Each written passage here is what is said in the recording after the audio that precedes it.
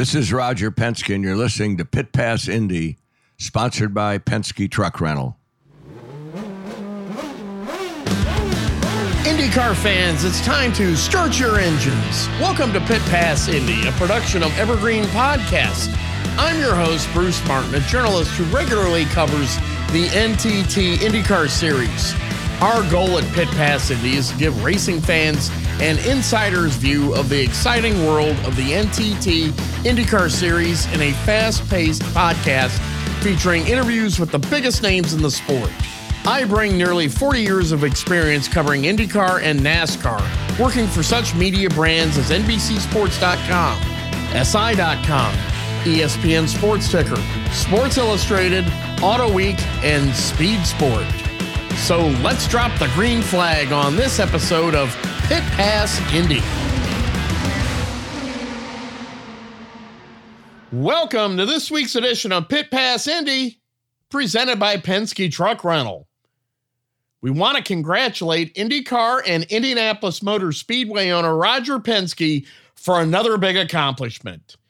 On Sunday, November 5th, Team Penske driver Ryan Blaney won the NASCAR Cup Series Championship at Phoenix Raceway by finishing second to race winner Ross Chastain of Trackhouse.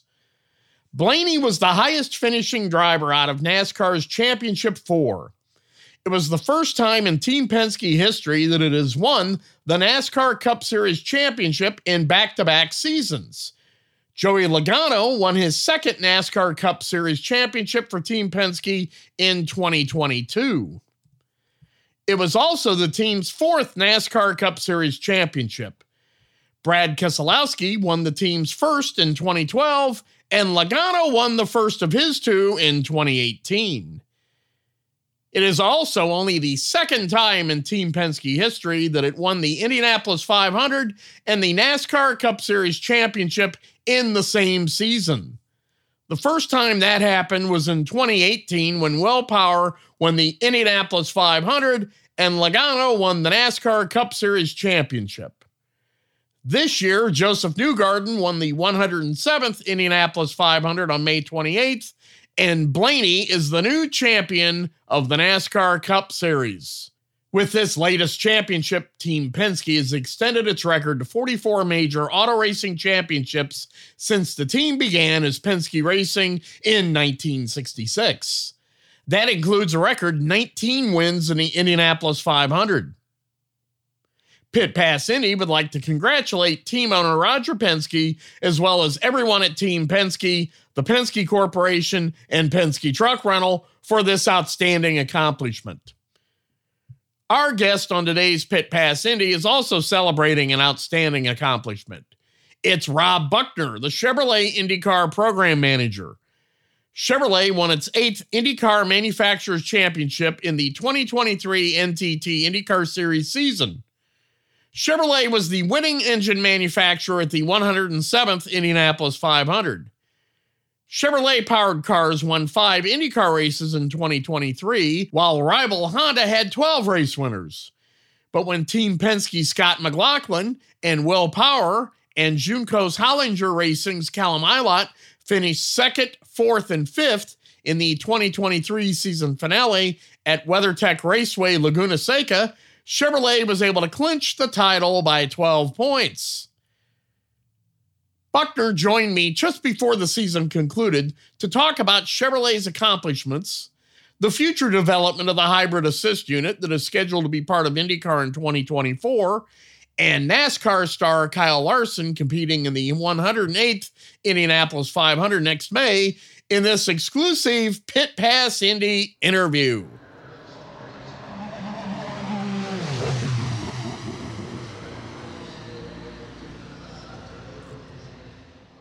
Joining us now on Pit Pass Indy, presented by Penske Truck Rental, is Rob Buckner, the program manager IndyCar for Chevrolet. Rob, we're nearing the end of the 2023 NTT IndyCar Series season, and from Chevrolet's point of view, what are some of the highs and what are some of the areas you want to work on in the future?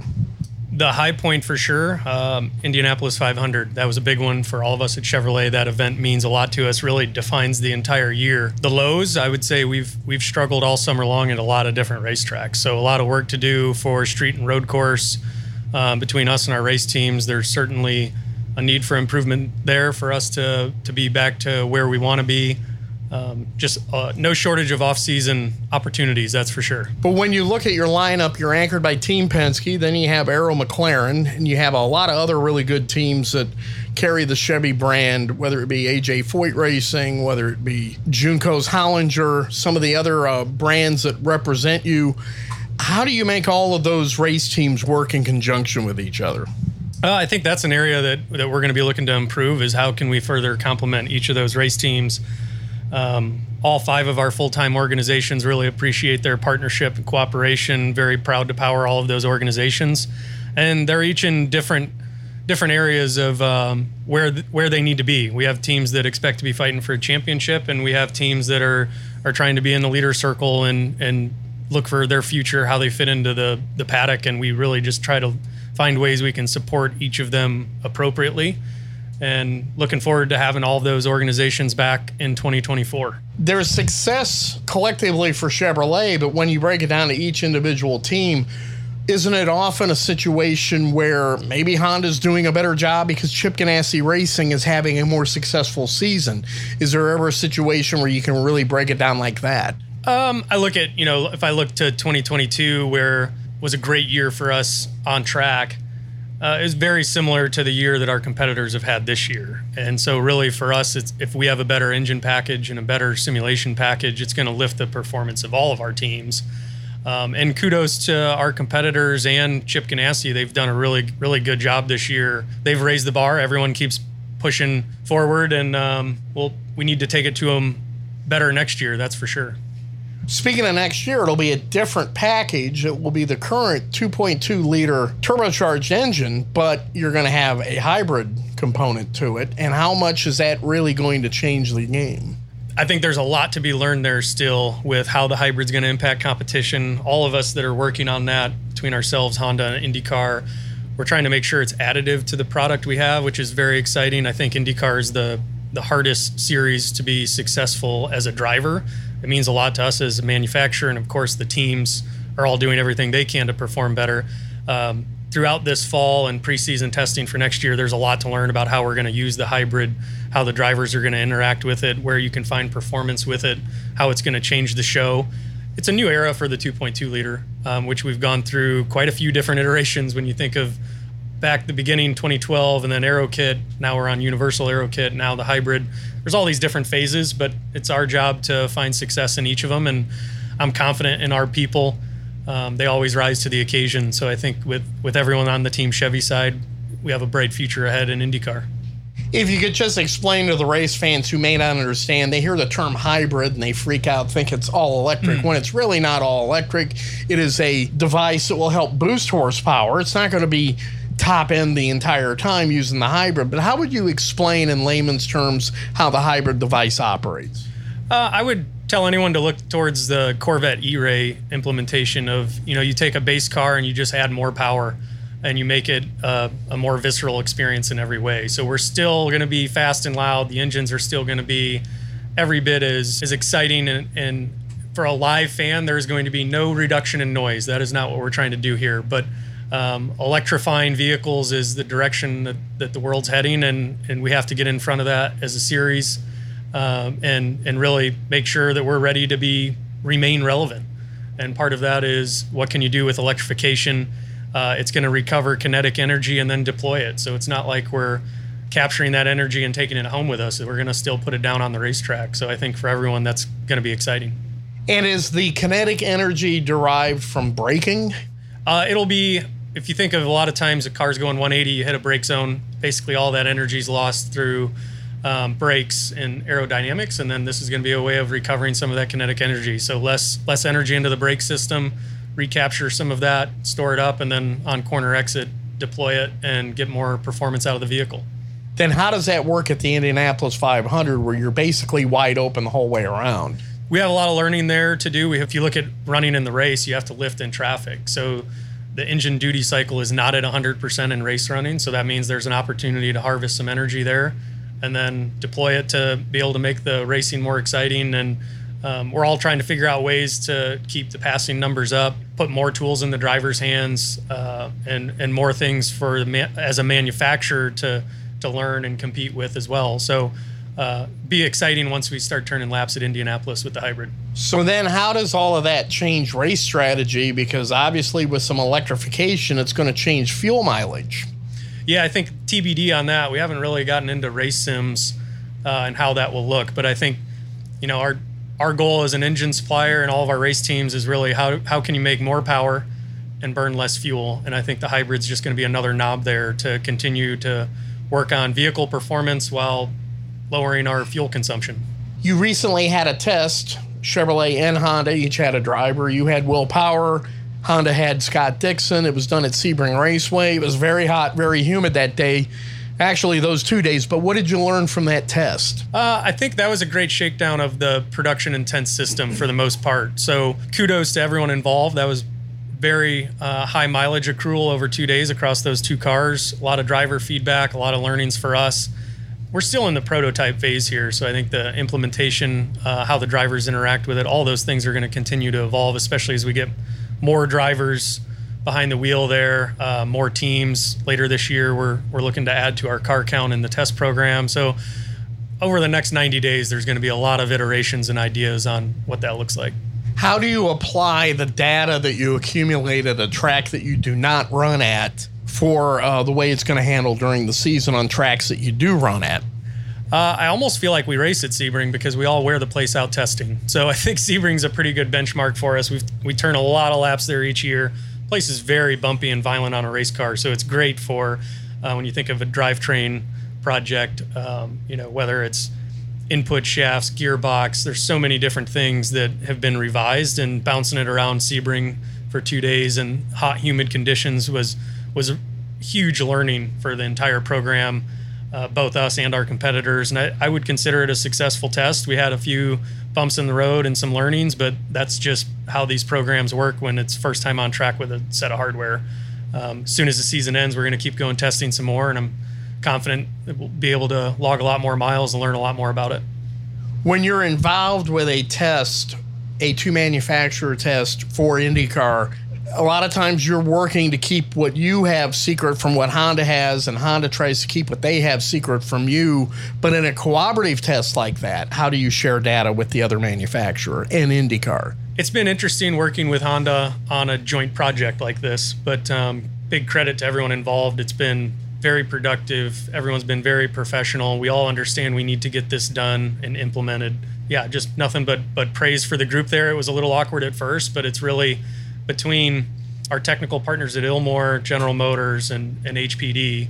That's a lot of really, really smart people that know how to go racing. So you put all of them together, a little awkward at first, but eventually we all get used to, there's a few people wearing different shirts, and we just get on with it. Another awkward moment came at the Indianapolis 500 when one of your teams, the driver, Stefan Wilson, had an injury, and his replacement was Graham Rahal, who came from a Honda team over at Dreyer and Reinbold Cusick Motorsports. I know they had to change some of the coding over the radio that is said because basically they did not want any of the proprietary Chevrolet data to make its way over to Honda. So how much cloak and dagger was involved in that? We were jokingly calling Graham our Shavonda driver because you know that a few days later he's going to go back to where he came from. So, drivers come and go. We do things differently than our competitors. I think we've all had times where drivers change over, and it's interesting to get their subjective feedback. But I think everyone handled that very professionally. We were all really looking out for the Indy 500 as an event because that was the safest option to do. Graham was ready to go. And Dreyer and Reinbold, great partners of ours for a long time. Love working with Dennis, Chase, everyone over there. And I think Graham was surprised both manufacturers signed off on it. But sometimes there's something bigger than manufacturer alliances, and I think a driver injury and Stefan's situation was definitely that case where we maybe put our competitive thoughts on the back burner a little bit there, looked out for the event, what was best for the race team, and we were all mostly just worried about Stefan and his recovery. Now, going back to the hybrid rollout, between now and next season, what will be done? Ooh, a lot of testing, a lot of iterations. We're probably going to break some stuff and be surprised a few times. We're still pretty early on, but again, just a credit to the people involved, because we've got the right people and resources to get this done, and then it's just how much progress can we make over the next 4 or 5 months and be ready to go for St. Pete. So how tough will it be to meet the deadline? It's going to be a challenge. St. Pete always comes up quicker than you'd expect, and I don't see that changing. So a lot to be done, and then you get into the holiday stretch. That's difficult. It's going to take a lot of hard work to get there, but I think we had a good test at Sebring. There's no reason to think it can't happen from where we are today.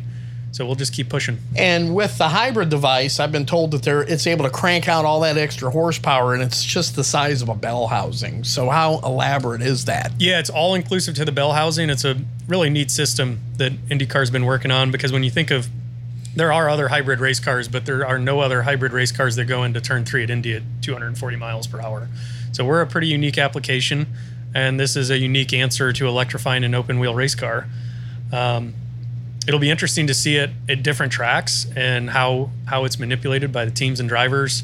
It's going to be a really exciting 2024. And every time IndyCar comes up with something new, either whether it be new bodywork or new stuff with the engine, earlier it was the aero screen, now it's going to be the hybrid device. Sometimes it's a race against time to get the number of parts made in order to have everybody in the field have their parts. Do you foresee that as being a potential issue? We've been keeping that collectively in our minds. You know, you had to have more than 5 of these things come early 2024. So everyone's able to work those timelines backwards, and we have a pretty good idea of what milestones we need to hit and when. We'll be right back to Pit Pass Indy after this short break. In the world of racing, Penske means performance and winning. For good reason. Since 1966, Team Penske has won 44 national championships, 17 in IndyCar alone. And last year, Team Penske claimed its Indianapolis 500 record-extending 19th Indy 500 win, with Joseph Newgarden the latest driver to win the famed race. Team Penske also won its second straight NASCAR Cup Series championship. In 2022, Penske was the first team in history to win both the IndyCar and the NASCAR Cup Series championships in the same season. Team Penske enters the 2024 NTT IndyCar Series season with 236 IndyCar wins, including 34 500-mile race victories. Those are results that are tough to top. But Penske's legendary reputation for quality and attention to detail makes a statement off the track, too. When you need a truck, whether for your business or for a household move, Penske Truck Rental has some of the cleanest, newest, and best-maintained vehicles on the road. And we make it easy with personalized support from our associates, flexible reservations, and access to the top technology. With quick pickup and drop-off at more than 2,500 locations across North America, our scale and know-how will keep you covered, all helping to ensure you get the right, reliable, fuel-efficient vehicle when and where you need it. On the highways, the raceways, and every pit stop in between, Penske keeps you moving forward. Gain ground with Penske. Get a quote today at PenskeTruckRental.com, or for household rentals, download the Penske Truck Rental mobile app today. Hey everybody, this is Joseph Newgarden, winner of the 107th Indianapolis 500, and you're listening to Pit Pass Indy, presented by Penske Truck Rental. Welcome back to Pit Pass Indy, presented by Penske Truck Rental. Here is the second part of my interview with Team Chevy IndyCar Program Manager Rob Buckner for Pit Pass Indy.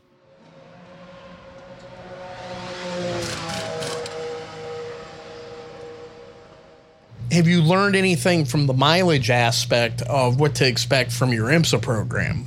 No, they're two very different applications. Comparing sports car to IndyCar is always difficult because sports car runs over 3,000 miles in one event, and a lot of their world is structured around either 24 or 30-hour durabilities. We're looking, we have the ability to run this for 2 hours, and then you can either tear it down and inspect it or be able to repair it. So it's two very unique systems there. The LMDH cars are high voltage, a bit different in how they store the energy. But I think an IndyCar application called for a different solution than what worked for IMSA. IndyCar has really taken this project seriously. There's been a lot of secrecy to the way some of the testing's been done, to the way a lot of the development's been done. You work closely with Jay Fry, Roger Penske, all of the senior management at Penske Entertainment and at IndyCar. How would you assess that the way that they have been in the way getting this program off the ground and implementing it? I think we have a long-standing relationship with Roger Penske, and of course, Team Penske means a lot to our program. And the one thing we know with Penske Corp is it's going to be professional and it's going to be correct. And so I think Roger's leadership's been instrumental over the last few years. You look at from the timing of his acquisition to COVID, all the things that have been a struggle since they've acquired the series. I don't view this situation with hybrid production or hybrid implementation as insurmountable.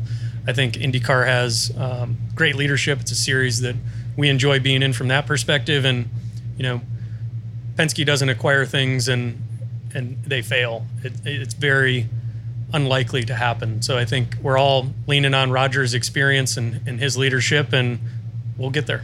We want IndyCar racing to be fast. We want it to be exciting. We also want it to be relevant. This is a step toward helping it be relevant with the passenger car industry. But you, as an engineer involved in racing, where do you see motorsports in general heading into the next decade? That's an interesting one. I know internally we've really started focusing on what can motorsports take to General Motors in terms of simulation tools and being more agile.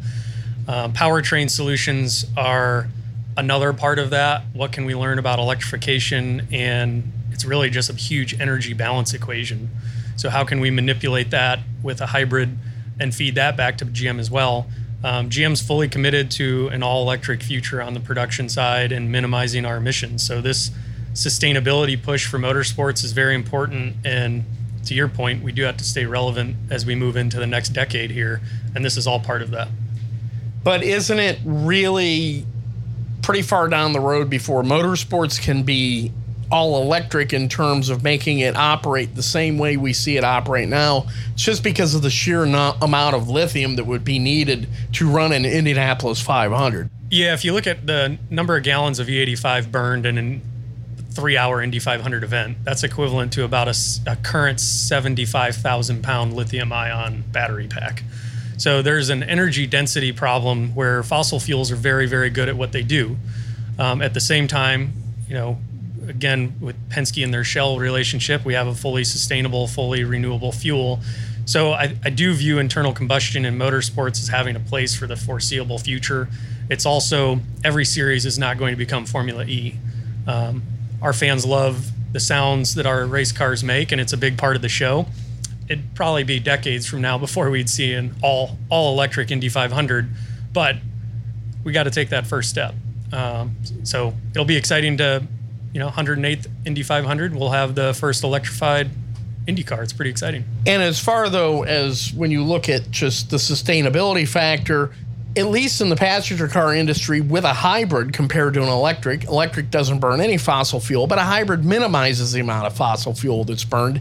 Isn't that still taking a positive step in the right direction for sustainability? I think it is, especially from a learnings perspective. But again, I keep comparing this thing to the Corvette E-Ray because that car was approached from a development standpoint for being all about performance and really not about a hybrid for fuel efficiency. And it's not a plug-in. And there's a lot of commonalities there between that vehicle platform and what we're doing in IndyCar, which is how can you use a hybrid for performance?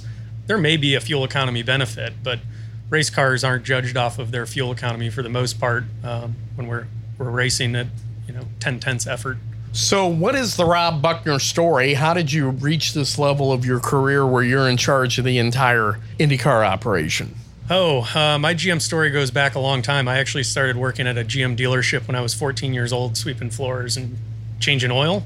Where was this at? In Bellevue, Ohio. So a small GM dealership that was within distance of my parents' house that I could ride my four-wheeler there, work there all through high school. Somebody had mentioned to me I should look at General Motors Institute if I wanted to be an engineer at GM. At that time, the school had been renamed Kettering instead of General Motors Institute, but it was GM engineering school. So I went to GMI or Kettering, whatever you want to call it, really just wanting to be an engineer at GM. And then once I was able to get into product development, someone asked me if I would want to go do some race car engineering as a 2-year assignment. And that was back in 2013. I'd done some IndyCar trackside support, worked on our NASCAR engine development program, and then came back over here. So it's just been an incredible amount of opportunities, a lot of good luck, but it's been a lot of fun. But the first couple of years when you were in charge were some years where Honda was able to win the manufacturer's title, and I know that had to be pretty bit of a self-motivating experience for you. Yeah, there's a certain level of motivation that comes from seeing your competitors celebrate, especially when it becomes an annual tradition. So we were really excited to get the manufacturer championship back last year. This year it's close. We'll see. I think, we're not mathematically eliminated, but we're unlikely. But it's always good motivation for everyone in our program. We love to win Indy 500, Detroit Manufacturers and Drivers Championship. Those are our biggest goals. The easiest way to win those championships is to win a majority of the races, which we have not done this year. So that's going to be our main focal point for next year is how can we win more races. But when you think of All-American brands, you think of the Indianapolis 500 on Memorial Day weekend, and an All-American brand like Chevrolet is the winner with an All-American team like Team Penske. How special is that when you put all of that together collectively? Oh, it was pretty spectacular this year. Really enjoyed. Joseph has wanted the Indy 500 for a very long time. And you look at what a master he is on ovals. It felt like it was a matter of time, but then, we've struggled in Indianapolis. We went 0-3 there the last few years. So credit to everyone in the program. They dug really, really deep, and we had a good package at Indianapolis. Joseph did a great job. Now it just becomes all about how can we try to do that again in 24. And in 2024 at the Indianapolis 500, we get an All-American racer named Kyle Larson, who's going to come over from NASCAR, who's going to run a Chevrolet for Arrow McLaren with Hendrick Motorsports backing in the 108th Indianapolis 500. And just when you listen to all that, how excited do you get over that? Oh, I love it. I've worked with Hendrick, been fortunate enough to work with Hendrick Motorsports before, Jeff Andrews. Massive respect for that organization. Really looking forward to this. Is like all of my favorite things coming together. You get the superstar in Kyle Larson, you get Hendrick Motorsports, our great partners over at McLaren, 1,100 miles in a day. I personally, just as a race fan, love it when someone does the double. So I think that it's been a few years, I think, since Kurt Busch did it. So it's been 5-6 years by the time we get to next year. 2014 when wow. Kurt Busch Okay. did it. Wow, I didn't realize It'll be 10 years. 10 years. Wow. Yeah, so really excited for that. And I'm looking forward to, we've ran him in the simulator. He's going to do his ROP this fall. Just can't wait to get him more involved. I think he's a once-in-a-generation talent. Obviously won a Cup championship sitting in a Hendrick Chevy. Can't wait to see him in an IndyCar. But what about the fact that it's also going to include the most successful team owner in NASCAR history, Rick Hendrick, in his first Indianapolis 500? Yeah, that part of it's awesome. Just Hendrick Motorsports and their history with Chevrolet. I think they're so unique in that all Hendrick has ever raced is a Chevy. And that just means a lot to us that they would look to IndyCar and come join us for the Indy 500 with McLaren. I was super excited to see the livery with the 17, knowing what number 17 means to Hendrick and the Hendrick Cars logo on there. Can't wait. Some of my greatest friends in the motorsports industry are over at Hendrick Motorsports, so just can't wait to see them in May. And how about the convergence of Hendrick Motorsports, Chevrolet, and Zach Brown and Arrow McLaren? Yeah, there's a lot of big players there, and our new Charlotte Tech Center for GM Motorsports is almost on the Hendrick campus. And it just goes back to a 3-decade-long relationship with Hendrick Motorsports that is phenomenal for all of us. So much success there. The only thing is we know what the expectation is, so we need to have a big month of May with Larson. Rob Buckner, Program Manager of IndyCar for Chevrolet. Congratulations on winning the 107th Indianapolis 500 with Joseph Newgarden at Team Penske. Good luck with the hybrid development that begins in the 2024 NTT IndyCar Series season. And thank you for joining us today on Pit Pass Indy, presented by Penske Truck Rental. Yeah, thank you very much. I appreciate you taking the time, and always good to catch up.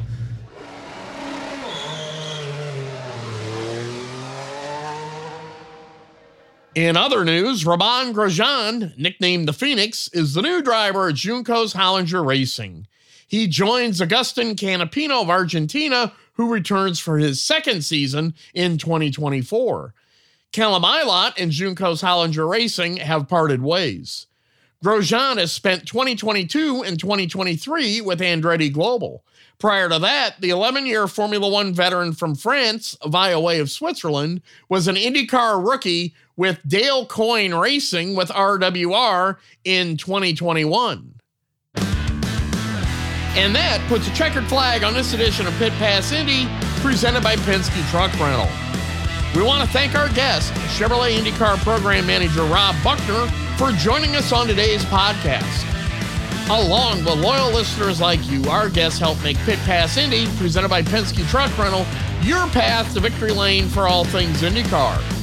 And because of our guests and listeners, Pit Pass Indy is proud to be the winner of the best podcast by the National Motorsports Press Association. And once again, we want to congratulate Roger Penske, Team Penske, and our sponsor, Penske Truck Rental, for Ryan Blaney winning the 2023 NASCAR Cup Series Championship, the 44th overall national championship for Team Penske.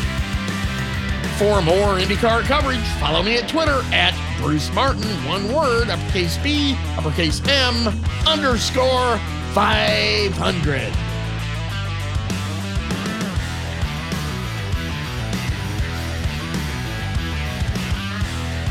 This has been a production of Evergreen Podcast. A special thanks to our production team. Executive producers are Bridget Coyne and Gerardo Orlando.